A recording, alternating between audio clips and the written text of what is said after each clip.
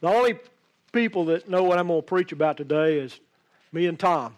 Okay, and the only reason Tom knows is because he has to get it up on the screen so that you can see the scriptures and the different things. But our worship team and Billy and our praise band and our worship team, they don't know what I'm preaching on. They just went to the Lord, they prayed, and they sought God, and He gave them the songs that we're supposed to sing. And that last song, man, that's one of my favorite songs. I'm new to iTunes, okay? I got a gift card this Christmas. I bought 3 songs. That was the first song I bought. I love that song. I'm going to preach on the Holy Spirit today, okay? It won't be anything probably you haven't heard before if you've been here, but I'm going to preach it till we get it, okay?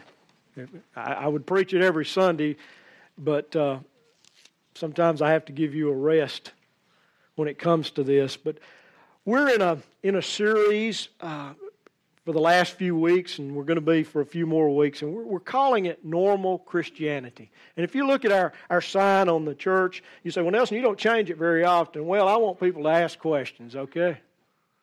And out there, what's normal? Man, there's a lot of things we call normal in our world, but we're looking at what is a normal Christian. And if you've been here, we've put a standard there to what a normal Christian is supposed to look like and what they're supposed to act like, how they're supposed to talk, what they're supposed to do. And that standard is Jesus. Jesus was not the first Christian. Jesus was the Christ. We are Christians. The followers of Jesus are Christians. That term came about in Antioch of Syria. It was a term that was used to make fun of the Christians. And it sort of stuck. They called them little Christs because they act like Jesus.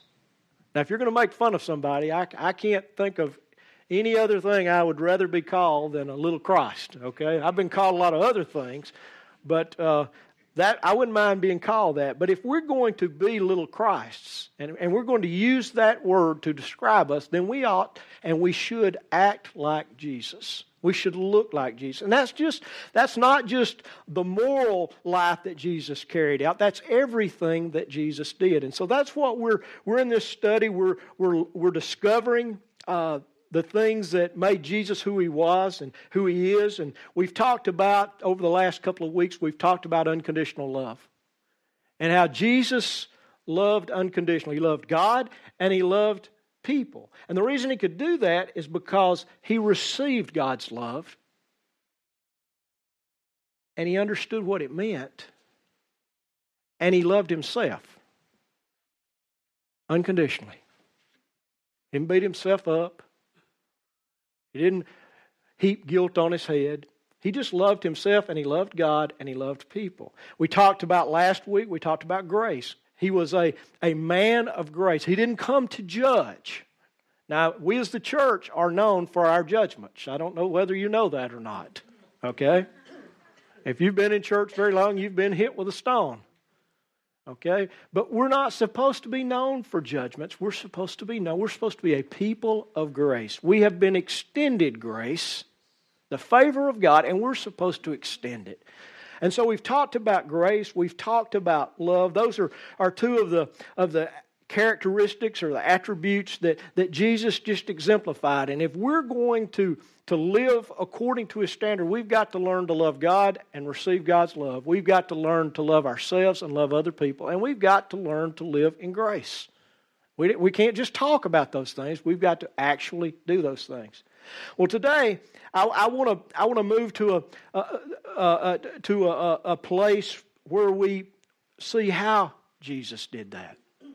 Jesus was a very powerful figure. I don't think anybody would argue with that. Wherever He went, things happened. Wherever He went, the demons trembled and they fled. Wherever He was at, death was defeated and it retreated. Wherever sickness and infirmity and disease were at, and Jesus showed up, those things surrendered and they disappeared. Jesus spoke to storms. Okay? He stilled the winds. He quieted and He calmed the waves. And wherever he went, there were teeming crowds that followed him, and they would listen to his teachings. But they were affected not just by his teaching, but they were affected by the touch of his ministry. See, Jesus touched people. He touched their minds, but he also touched their bodies. And most of all, he touched their hearts. Throngs of people.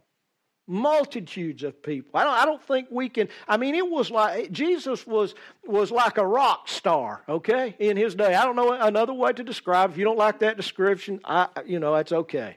But crowds, whenever he showed up, there were crowds, and I mean, they wanted to touch him. They wanted to be in his presence. They wanted to just hear words roll off his lips. They wanted him to maybe just speak to them.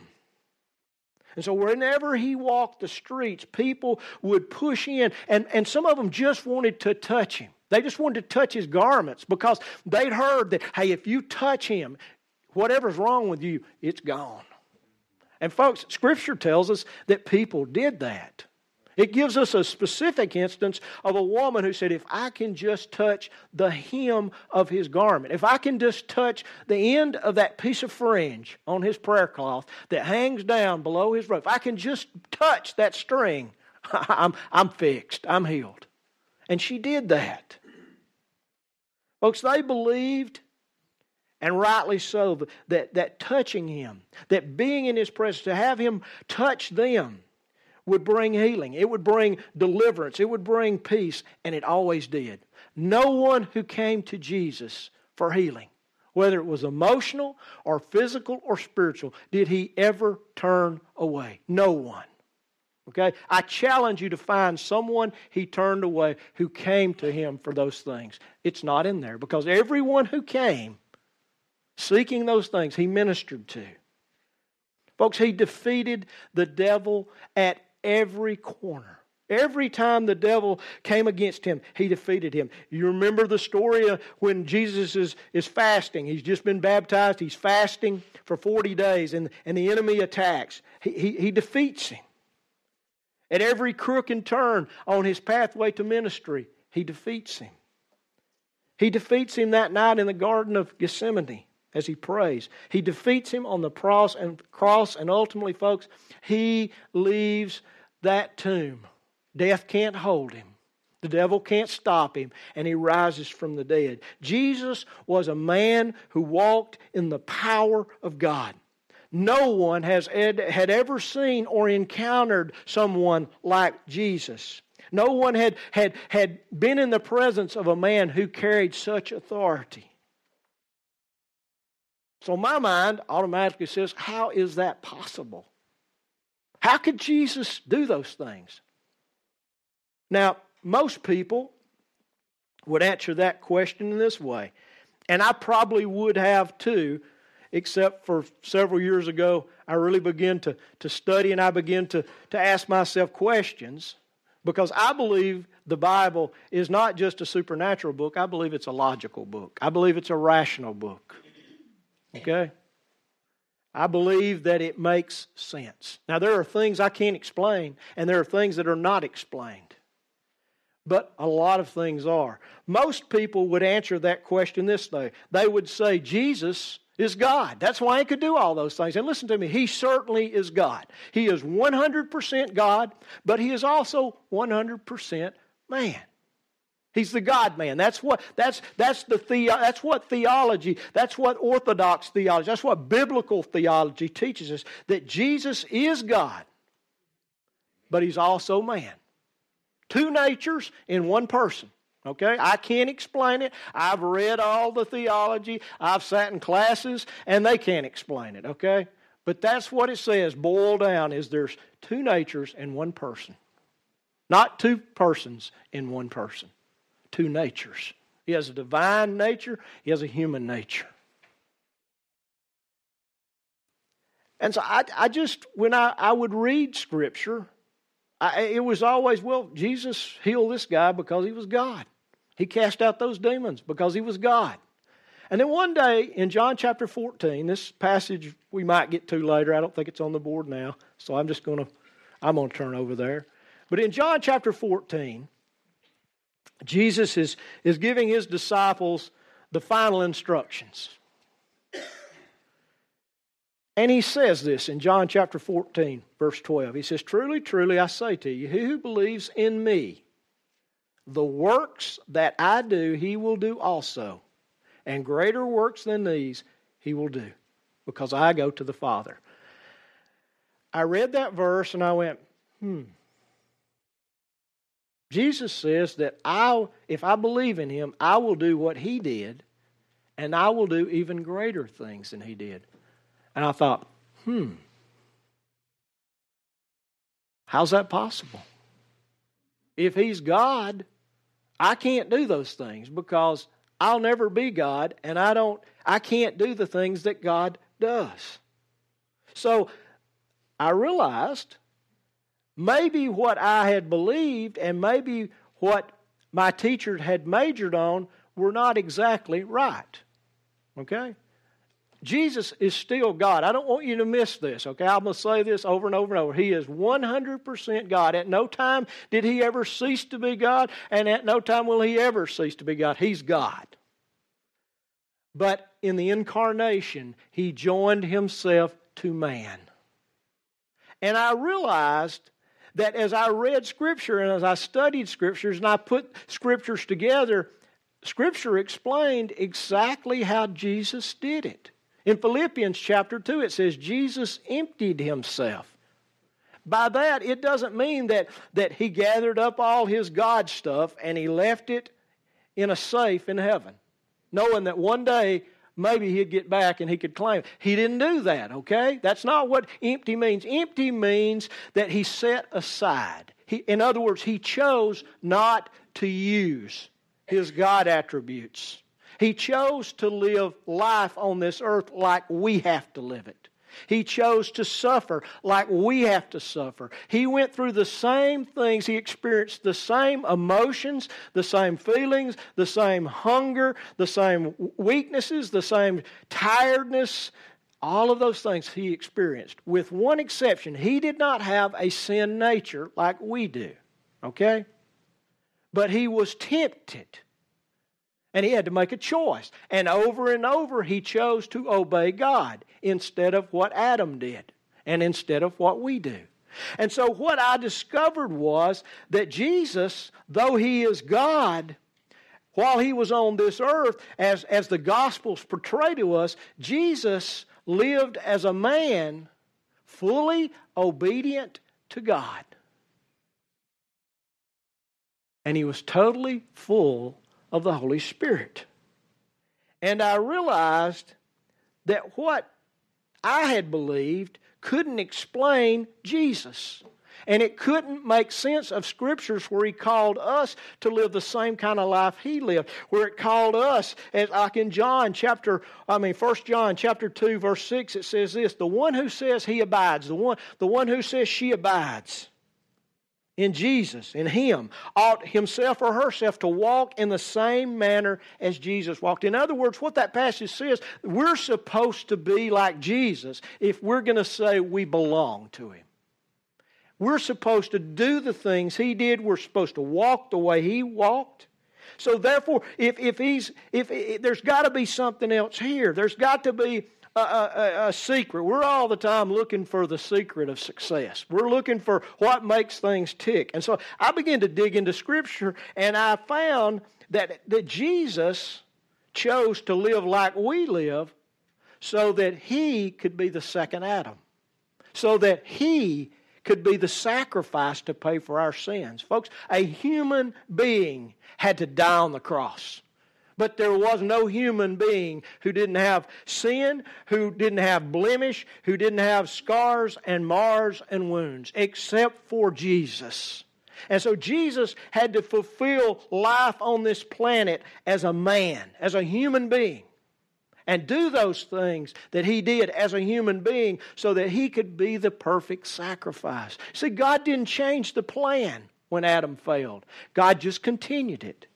And I realized, I came to that place where I realized that Jesus did what Jesus did because he was a man filled with the power of the Holy Spirit. He was living out the example that he would call every follower of his to. The same standard and the same ability that was present for Him is also present for us. Now, if you believe that Jesus did what He did as God, listen to me, you'll never attempt to do the things I'm talking about. That's just the bottom line. If only God can do those things, then we can't do those things. That's not what Jesus taught. If you choose to believe that, then what happens is, in essence, you become an unbelieving believer. You believe in Jesus, but you don't believe what Jesus did. See, we can't slice the book and dice the book and cut out what we don't like and say, well, this happened then, but it doesn't happen now. I don't find a place in Scripture in the New Testament that says these things don't happen anymore. Now, I was taught that. But folks, that's not true. Nowhere does it say that. If they needed what they needed in the first century, listen, we're in the first century again. We're just 20 centuries later. The same kind of lifestyles, the same kind of problems, the same kind of issues. Then the world around us needs the same thing. It needs the same thing that Jesus gave. So how is it possible? I've already answered the question, but how is it possible for Jesus to do what He did? Where did His power come from? Okay? I'm going to give you a sentence. You may not like the way it's worded, but this is true. And I'm going to show you why it's true. The power of Jesus came through His baptism in the Spirit. Okay? Jesus was immersed in the Spirit. He was filled in the Spirit. He was full of the Spirit. Whatever word you're comfortable with, they all mean the exact same thing. And so what happens is most of us are terrified when we hear that word baptism. We're confused. If we're not terrified, we're confused. But listen to me, it's biblical. The Scriptures teach it. If Jesus is our standard, then it would do us well to look closely at what took place in His life. If we're going to replicate His actions, walk as He walked, then we've got to replicate the lifestyle that He lived. And the things that took place in His life have to take place in ours. So we're just going to kind of walk through the Gospels today, and we're going to look at some different things. There's an instance that's recorded in all four of the Gospels. There are very few things that all four Gospels writers, Matthew, Mark, Luke, and John, record. Very, very few things. Three of them will record one thing, and John won't record that. They call Matthew, Mark, and Luke the synoptic Gospels. And that's because they basically look at the same history. John looks at it from a different way. But all four of them record the baptism of Jesus. And I want to read Mark chapter 1, and I'm going to read verses 9 and 10. It says, "In those days, Jesus came from Nazareth in Galilee and was baptized by John in the Jordan. And immediately," and Mark uses that word over and over and over. Mark writes in action terms. "And immediately, coming up out of the water, Jesus saw the heavens opening and the Spirit like a dove descending upon Him." Now I want you to get this picture. Jesus sees the heaven. He comes out of that water. The first thing He sees are the heavens open and the Spirit of God descending like a dove. That's a symbol. It was like a dove would descend. And the Spirit of God rests on Him. Okay? And I believe the Spirit of God rested in Him as well.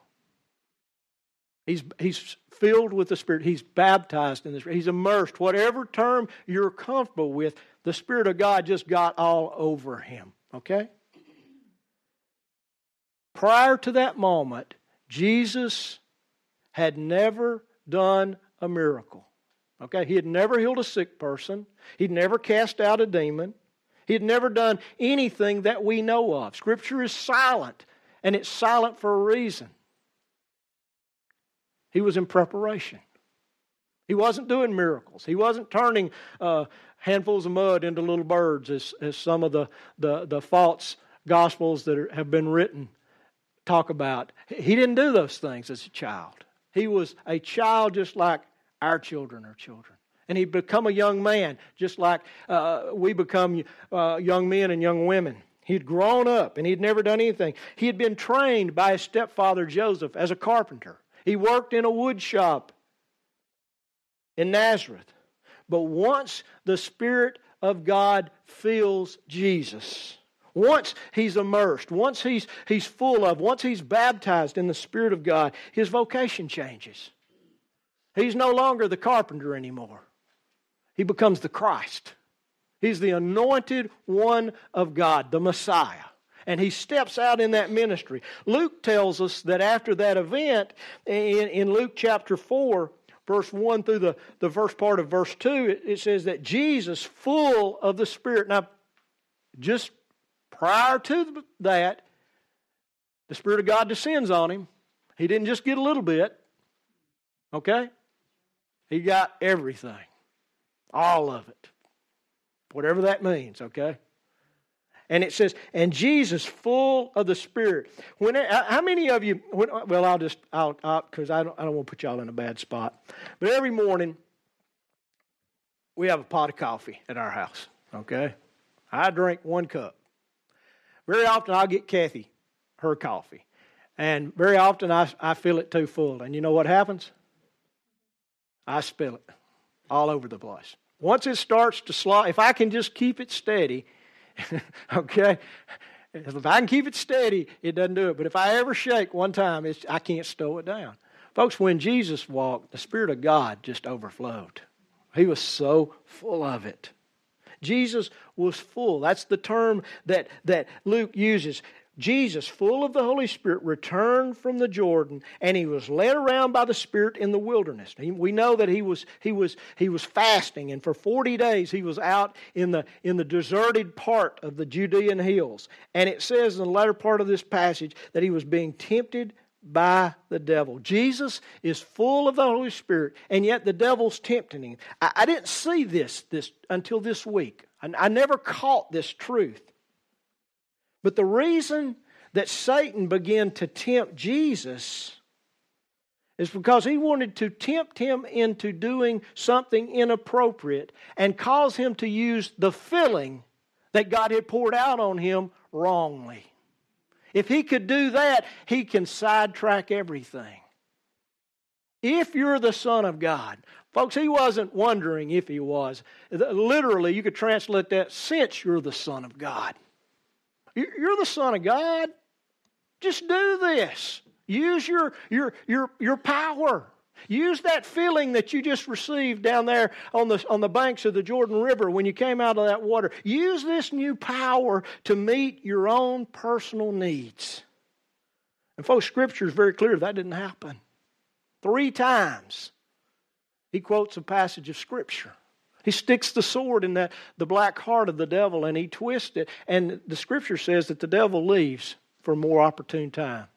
Now, I want you to know this. I want you to understand this. The devil dogged Jesus' tracks everywhere he went. Okay? Satan attacked God head on. And God cast him out of heaven. He repeats it. He attacks Jesus head on. And Jesus pierces his heart with the Word of God. And from then on, Satan would attack, but he would use people. He would attack through people instead of doing it literally, in a sense, where he was present. Luke chapter 4, verse 14 tells us that after this, Jesus returned to Galilee in the power of the Holy Spirit, and news about him spread throughout all the surrounding district. So he's baptized in the Spirit. So he's full of the Spirit. And now he returns in the power of the Spirit. Folks, it was apparent to everyone who met him that something was different about him. Crowds don't gather when average people walk through. Okay? I dare say any of us could walk outside, walk through the Morris, Gardendale, and there'll be no crowd. Okay?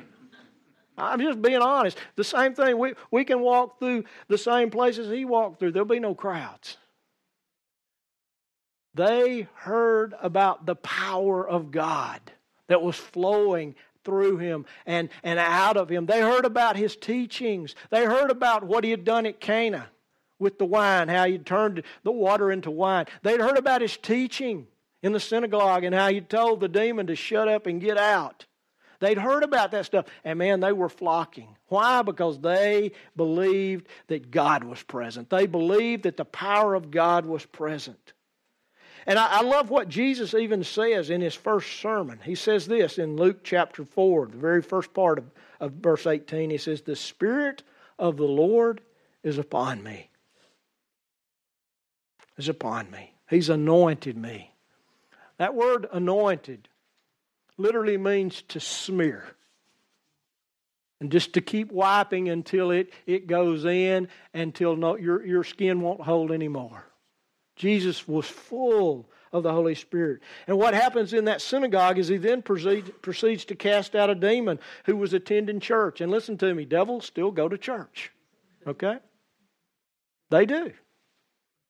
But Jesus cast that one out. Then he goes to Peter's house, which is, if you ever get the chance to go to Capernaum, you'll see the ruins of what most people believe are Peter's house. You'll see the synagogue. You can walk around in this synagogue. You'll see some black stones, and those are the stones of that first century synagogue. And then you go and you can look in Peter's house. Well, that's what Jesus did. He taught at the synagogue, then he goes a couple of streets over, goes to Peter's house. He's going for Sunday dinner. And Peter's mother-in-law is sick. She's got a fever, so Jesus heals her. And then that evening, according to Scripture, in Mark chapter 1, verse 32 through 33, it says, "When evening came, after the sun had set, they began bringing to Jesus, all who were ill and those who were demonized. And the whole city gathered at the door. And he healed many who were ill with various diseases, and he cast out many demons." Folks, I could go on and on and on. If you just read the Scripture records, you see it. Jesus is ministering out of the presence and out of the power of the Holy Spirit. He's a man. He's totally obedient to God, and he's filled with the Holy Spirit. And after his baptism, the power of the Holy Spirit is released in his life. And he responds by walking in the anointing of the Spirit. John the Baptist had even prophesied about this truth. If you go back before Jesus ever shows up, John begins to speak these prophetic words about the Messiah. And he says this in Mark chapter 1, verse 8.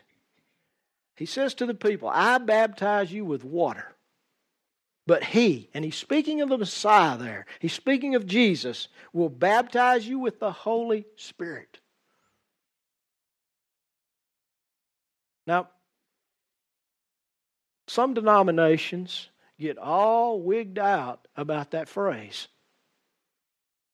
But if you're baptized by if Jesus baptizes you in the Holy Spirit, what is it other than a baptism of the Holy Spirit by Jesus? I mean, okay, don't be wigged out about it. Don't be afraid of the terminology. This is what took place in Jesus' life. The Spirit of God filled him. And he was full of it. He was full of the Spirit. He said, "John will I baptize with water, but there's one following me who will baptize you with the Holy Spirit." The Apostle John tells us in John chapter 3:34 that he whom God has sent speaks the Word of God.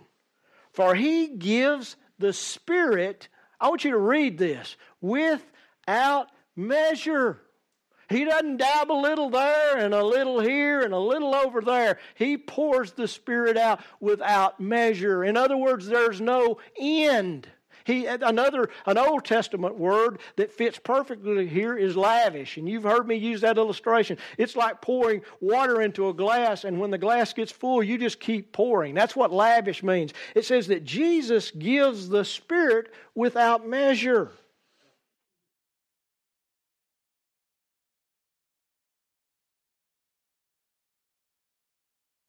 Jesus, just before He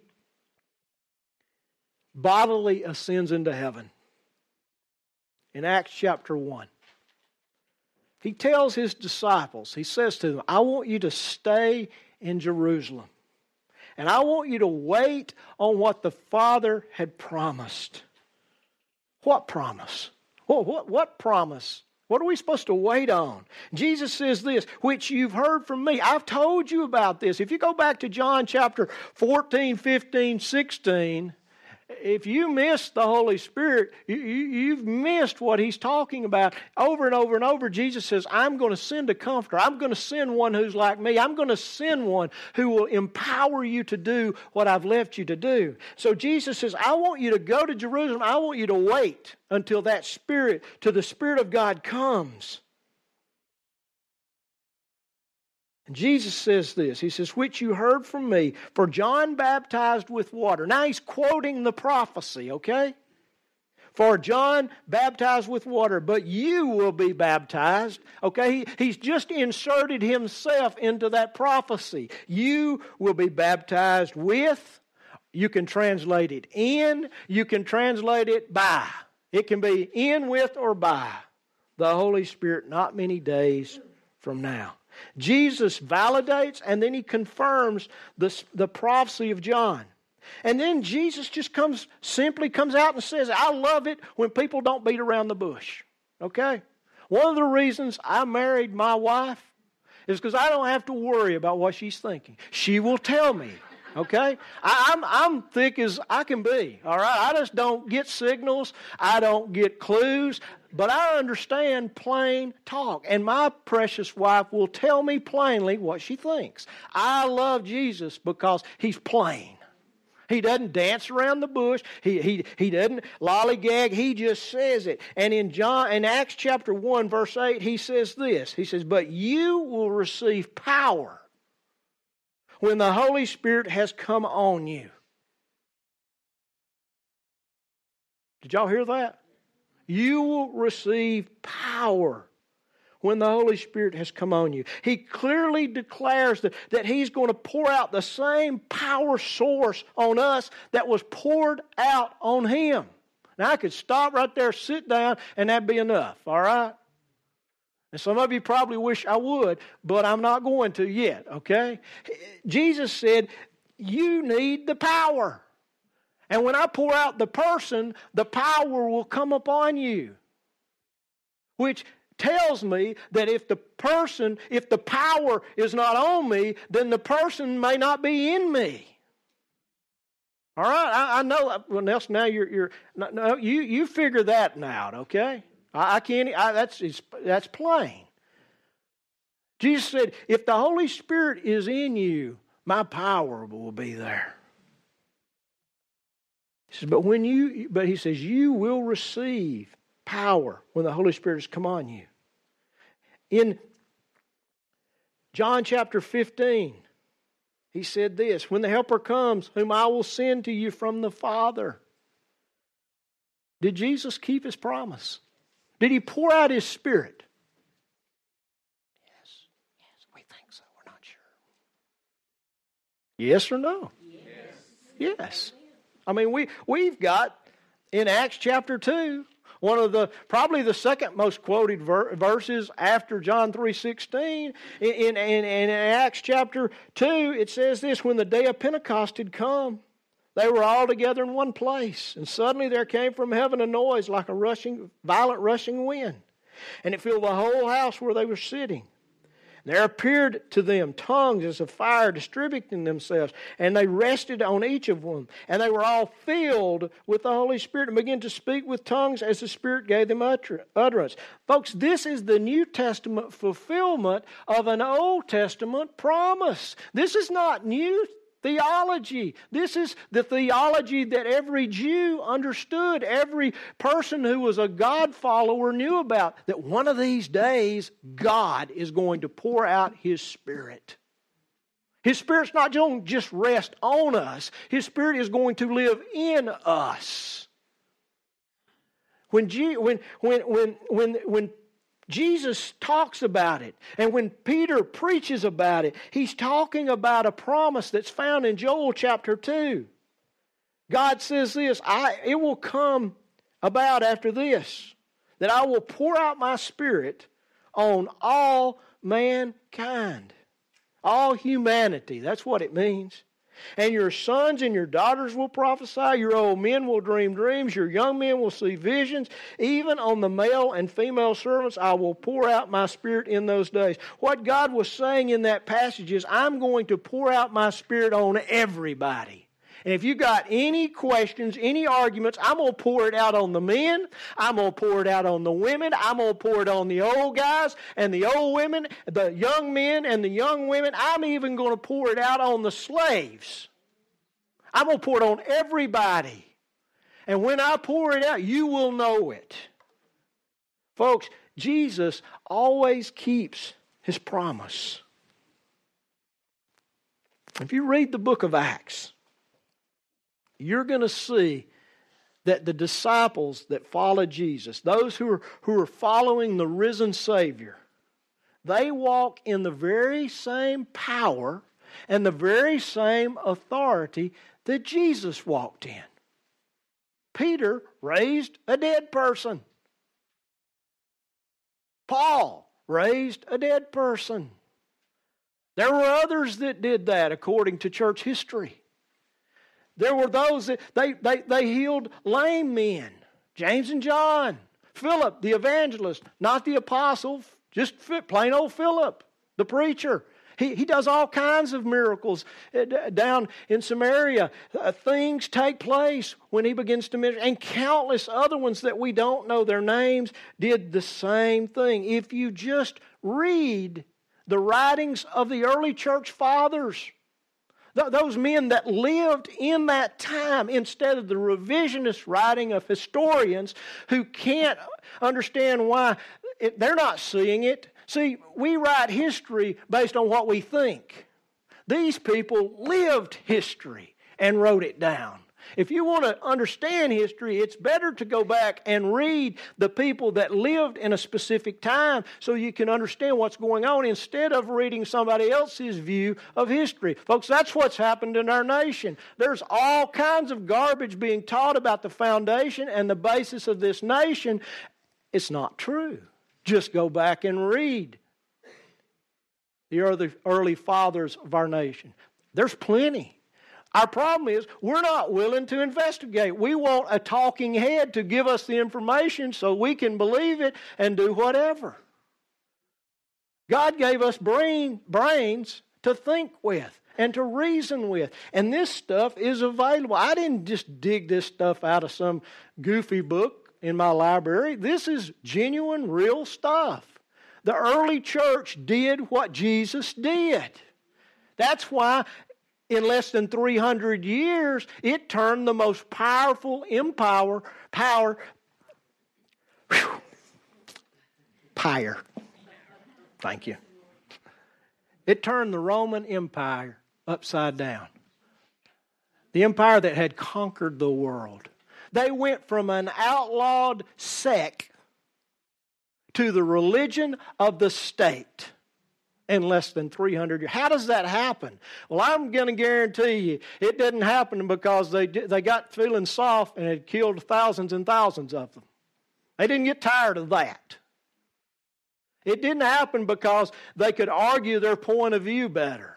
It didn't happen because it was just rational and made sense. It happened because these men and women, peasants, and slaves, were doing things that they could not understand. They were loving people with a love even when they were on fire, when they were being burned at the stake, when they were dying in the Colosseums and the arena. They were doing things that nobody could explain. What was it? It was the power of the Holy Spirit being manifested in them and through them. Folks, the evidence is there for anyone to look at that wants to check it out for themselves. During that first century, Paul admonishes both the Ephesian church and the future church as well. He's talking to believers specifically in a certain context there, but he's by extension talking to all of us as well. He says this in Ephesians chapter 5, verse 18. He says, don't get drunk with wine, for that's dissipation, but be filled with the Spirit. That word be filled there means, but be continually being filled. In other words, open your cup and let God just pour. You remember that's what Jesus said He was going to do. He was going to pour it out without measure. He was going to pour Him out. Folks, if it was necessary for these Christians, the Spirit of God is necessary for us. Nothing has changed. If they needed Jesus to baptize them in the Spirit, we do too. We do too. Folks, we have accepted average rather than what was normal in the first century. We have accepted something less than what was a standard that Jesus set. We've said no to what Jesus embraced. And the reason is we're afraid. And we argue. And we debate. And all the arguers and all the debaters and all those who are fearful are powerless because we are not full, filled, or baptized in the Holy Spirit. And that's just the bottom line. I've heard all the arguments. I've sat in all the classes. I've seen all the proof texts. Okay? Here's the reality. Jesus said, I will baptize you in the Spirit and with fire. With the Spirit and with fire. And when that took place, nobody had to ask those people in the upper room if they were different. They could see it. A crowd gathered. They thought they were drunk. Okay? It was 9 o'clock in the morning. They don't even get drunk in Jerusalem at 9 a.m. in the morning. So they're drunk. And Peter says, no, we're not drunk. They were drunk. They were drunk in the Spirit of God. They were filled to excess and overflow with the Spirit of God. Listen, I know what most of you were taught. I was taught the same thing. But my experience and the testimony of much of the church doesn't measure up to the first century example that we have. There's something wrong with the church today. There's something wrong in an average believer who struggles just to live the Christian life. Folks, that's not even meat and potatoes. That's baby milk. We're supposed to be walking like Jesus. The problem is we either are filled with the Spirit or we're not filled with the Spirit. I mean, we got all kinds of things. Well, the Spirit needs to be released. I don't know what the term is, but let me just put it this way. Either we are or we're not. That's just the bottom line.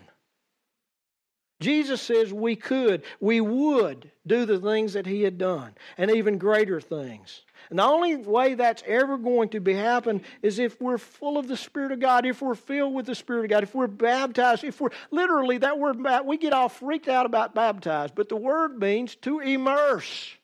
It means to push someone under so that whatever they're being pushed under covers them. When we baptize new believers, we place them under the water completely. Or we're supposed to. That's my belief. If you got a different belief, that's okay. We baptize them. We immerse them. When the Spirit of God comes on a person, when Jesus baptizes, when He fills us, when we're full of, we're immersed, literally. Folks, the picture is of someone who has drowned and their lungs are filled with water. There's water on the outside, there's water on them, but there's water in them. That's what it means.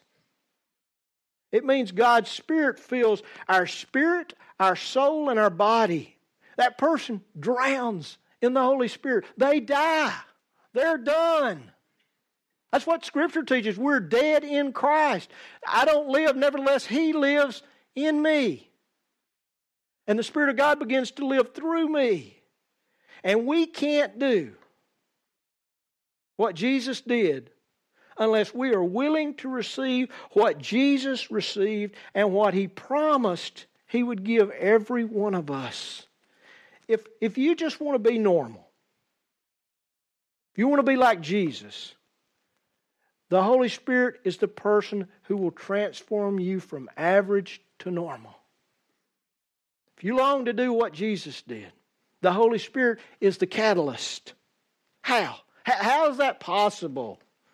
Well, listen to what Jesus said in Luke chapter 11, verse 13. How can that happen to me? Jesus tells those that were listening to Him as He taught. He says, if you then being evil know how to give good gifts to your children, how much more will your heavenly Father give the Holy Spirit to those who ask?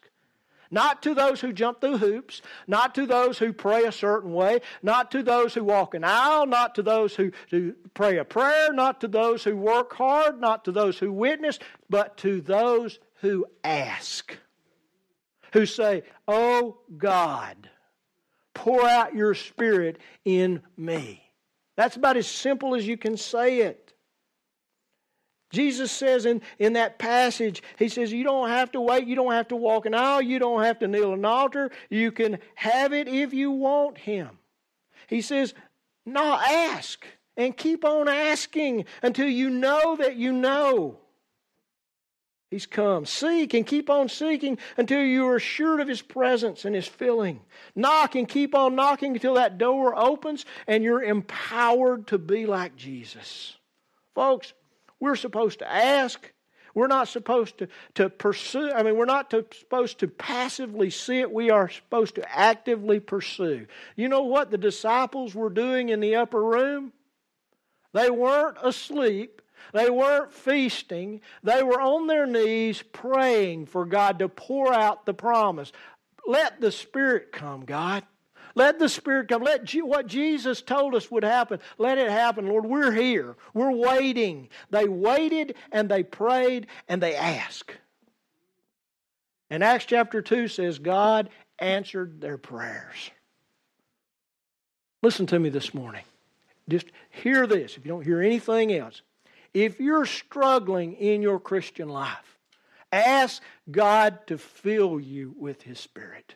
Because you can't live the Christian life apart from the power and the presence of the Holy Spirit. It's not possible. Jesus didn't live the life that He lived apart from the presence and the power of the Holy Spirit. If He couldn't do it, we can't do it. So we ask, fill me, God. Baptize me, God. Whatever term you're comfortable with, just ask. It doesn't have to be a specific term. God, I want more of you. I want your Spirit to fill me. Folks, we have to pursue Him. We can't passively sit on like knots on a log hoping that one day I'll hear something that changes my life that a preacher said. Because here's the reality. Most of the things preachers say don't change anybody's life. Jesus changes lives. So if we'll listen to what Jesus said and we'll do what Jesus told us to do, things will change in us. And we will be able to walk as Jesus walked. I got to take a breath. I'm out of gas. I'm going to pray something in a minute. You can do whatever you want to do. I hunger for more of God. Okay? I'm tired of people telling me that this doesn't take place anymore, that this can't happen anymore, that God doesn't work that way anymore. I'm tired of that stuff. Okay? Number one, I don't believe that stuff because I've read the book myself and it says that Jesus is the same yesterday, today, and forever. He never changes. God never changes. So I know that I've been lied to.